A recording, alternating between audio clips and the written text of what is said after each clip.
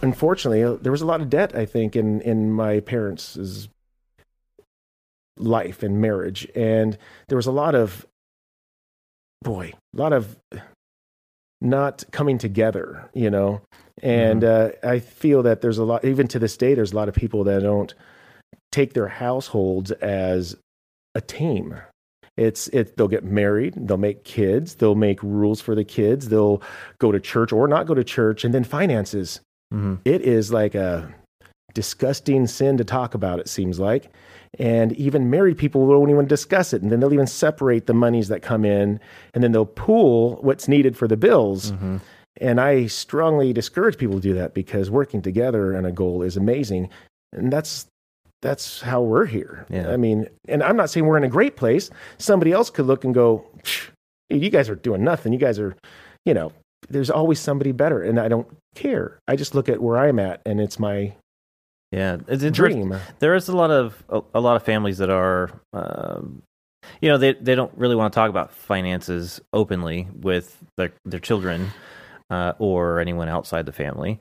And then there are sort of these different, you know, cultures where that's what they do. They want. I've had friends growing up where they openly talked about their finances, and you know, these are generally today are very successful people. And I think that folks that don't really explore their finances and explore ways of improving their income, and if it's saving or it's income generation, it's something that's improving. If you don't talk about that stuff, then it's like practice. If you don't talk about it, you're not going to get any better at it. Perfect example. I have not example. I'll just make this up. If you and I are sitting here having this discussion, and we have 3 other friends in here that we know, and just hearing us talk about it, and even in our hiccups, we could talk about some successes. They could go home and go, "Oops, dang, I'm not doing any of that." I mean, so I have to say, I got to give my wife props. I started listening to a little bit of talk radio, and I really didn't care for it. But my wife, she used to drive back and forth a few hours to go see her parents and stuff. So she started listening to this person had his own talk radio, this pre-podcast stuff, I guess. But she goes, "You need to listen to it." I'm like, eh. And I did listen to it, and this guy changed my life. And his name is Dave Ramsey. And what you do in life is complex, but he shows you that it doesn't have to be complex. It might have to be hard work, but it doesn't have to be complex. And he like breaks it down to where I could literally sit there now mind you, I'm in better set than my parents were. So I looked at where I was at going, oh my goodness, I could try it and see what happens. And because I tried that, it gave me the opportunity to actually achieve a dream in my life that I dreamt it, but I won't lie to you. Even though I know during the time I would have said, oh, it's going to happen. But I didn't know.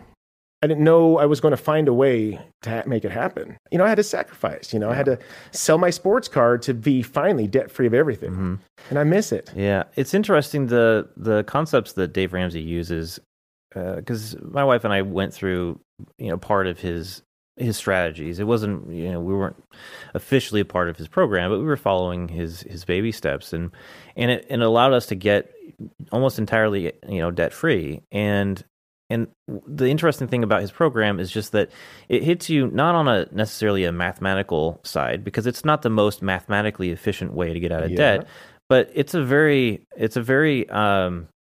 I would say human emotion way of getting out of debt, because he understands how humans are, and the snowball effect is so important for your psyche to see massive chunks of debt rolling off because you've taken what once was going to some other smaller debt, and now that debt's paid off, you roll that into the next debt, and now you watch that debt just shrink dramatically because it's such a large amount going to that one. And you're not even paying the interest on those other ones too as they go. You know, you're not paying the man. And he makes it sound so simple, like it's not genius, but it's so genius because they really truly are like it's an emotional thing. So that's why we brought up nobody talks about it. Why? Because it's emotional. People don't want to be judged on what they do or don't do with money. And I like to put it out there. I mean, I don't put it out there on everybody, but I'm not bashful to. If somebody asks me, I'll tell you. You better believe it. I'll tell you how much I weigh too. I don't care. I will tell you because guess what? If somebody goes, damn, oh shoot, well maybe I should lose some weight, you know. Right. But because guess what? I could learn something. I mean, and guess what? Maybe they can learn something. Do you remember the baby steps well enough to just quickly touch on them? No, I remember I can't memorize them. No. So we've got here on the screen the baby steps, and I'll just read them off. Yes. Baby step 1: save $1,000 for your starter emergency fund. Step 2: pay off all debt except the house. Yes. Using the debt snowball. So that snowball effect, that's really, really important. Step 3: save 3 to 6 months of expenses in a fully funded emergency fund. That one's really important because if you suffer a loss of job or a medical issue, having that cushion is going to save your butt. Baby step 4: invest 15% of your household income into retirement. Yep. Most people, unless they have it taken out of their check at work, they're not saving into retirement. Very few people are actually saving into retirement. Scott, I'm going to tell you, I'm open. Well, feel free to read it. I'll tell you afterwards. The next one, baby step 5: save for your children's college fund. Now, I don't disagree with that. I think saving for your kids' college fund is a great thing, and there's a debate on whether they should be going to college. And I feel if you're still that saving up for it, if you're saving up for it, even if they end up going to a trade school or something, that's still money that can get them started. It gives opportunity. I agree. To these kids. I feel that it should be a savings account for kids' future. Yeah, there you go. Baby step number 6: pay off your home early. Now, the home generally, at least in today's era, I remember. I mean, I don't personally, but I recall people talking about the 70s, I think, was when interest rates went, like a home mortgage was like 20% or something ridiculous. A good one was 15, 16. And we're at like a 4 or a 3 right now, something like that. Even less. Even less. If I went out right now, I'd probably get a 1 point something. Yeah, so But that's money because is of expensive tragedy. if there's interest tied to it. So paying off your home early would save you thousands and thousands and thousands of dollars. A couple $100,000. Yeah, Well, because you're not paying that interest. I'm going to tell you. So our house, I'm trying not to discourage people. I think just like losing weight, if you want to get on a plan to lose weight, if you stick by your plan, you're going to have amazing results. The more you veer off that plan, your results are going to, taper. But you could still get results. You could be 80% and still get results, just not as gazelle intense. Yeah. So my wife and I, we went gazelle intense through a lot of it to where we were debt free, except for the house.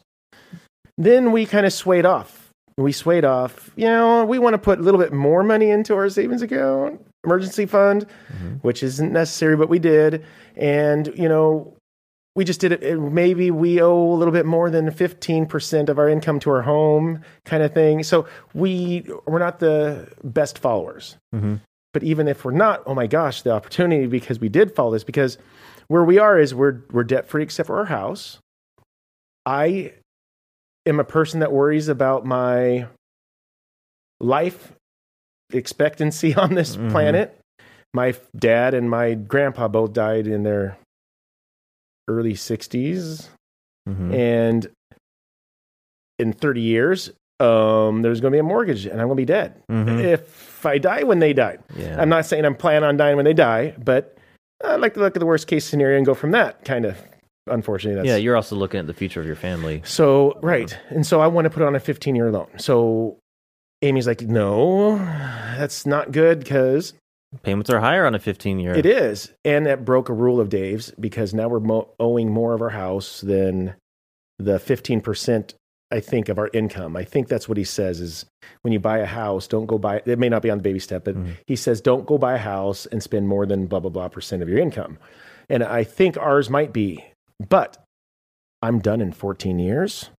And how about this? I could also achieve that payment. because I'm debt free. You're in a financial position to afford that. And because we have an emergency fund that's greater than this should be, and I feel like, man, I'm setting myself up for the bottom to fall out, but it's not. But if not, I'd have 29 years left in my home. And the reason why it's so soon is because we just refinanced to take care of our shop. That may not be something Dave would recommend either. Why not have us murder this house and pay it off in 7 years and then take care of it? Well, I started a little late. That's why. And so I wanted to do some things that. So, well, and the other thing is life is short. You just don't know. I don't. And I know, I lost my younger brother. I think, was he 20, I want to say 6 or 7? I can't remember. How many years ago was that? It was a long time ago. It had been the week before. I'm guessing here. It was recent. So last week or the week before last. I think about your brother a lot, but I don't sit there in depth and think about things. But I couldn't even think of how long ago it was. That's how long ago it was. Well, I mean, he died at a pretty young age, and I look at life as every single time I lose someone, I look at it as we just don't know how much more time we have on here. Now, being responsible with some of these baby steps, I think is a very, very positive thing. And I think there's a certain stage where you get to understanding that you're relatively safe and comfortable at the same time, and so you kind of relax a little bit on these steps.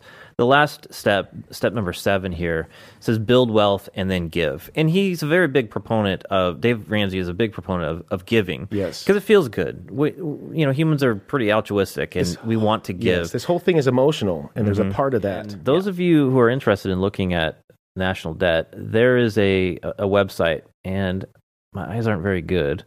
Come on, Mr. LASIK. Can you read what the URL is up there? What is it? US Debt Clock. Oh, I can't see that. Yep, usdebtclock.org. And it's just a whole bunch of tickers. And they're in different categories. U.S. national debt. There's a world debt. There's mortgage calculators, gold supply and demand, home sales. There's just a whole bunch of statistics. And I don't know how accurate all of these are, because you can compare this to other websites, and you're going to get in the general ballpark. This continues to calculate, which gives you a little freak out, because you can see the national debt. I just saw $400,000 go up, and I'm talking in 3 seconds. Yeah, for the national debt? Yes. Yeah, so we're talking trillions, and when you're talking about numbers in that size, when you're talking 100,000, that's like nothing. But it's ticking pretty fast. Our national debt, according to this little clock here, it says it's $28 trillion. Now, I would say, based on some other information, it might be like 26-ish. It doesn't change the scare factor for me. When you're talking trillions of dollars, that's an enormous amount, because we were talking earlier about Dave Ramsey and getting out of debt and how impactful that is for your own personal finances. As a country, that is significant. As a federal government, you're responsible for so much more, and to be as irresponsible as this floors me. Hit that subscribe button and the bell notifications if you're watching this on YouTube, and if you're just listening to the podcast, again, please share it with others that might be interested in listening. And until we see you next time, take care. And be safe.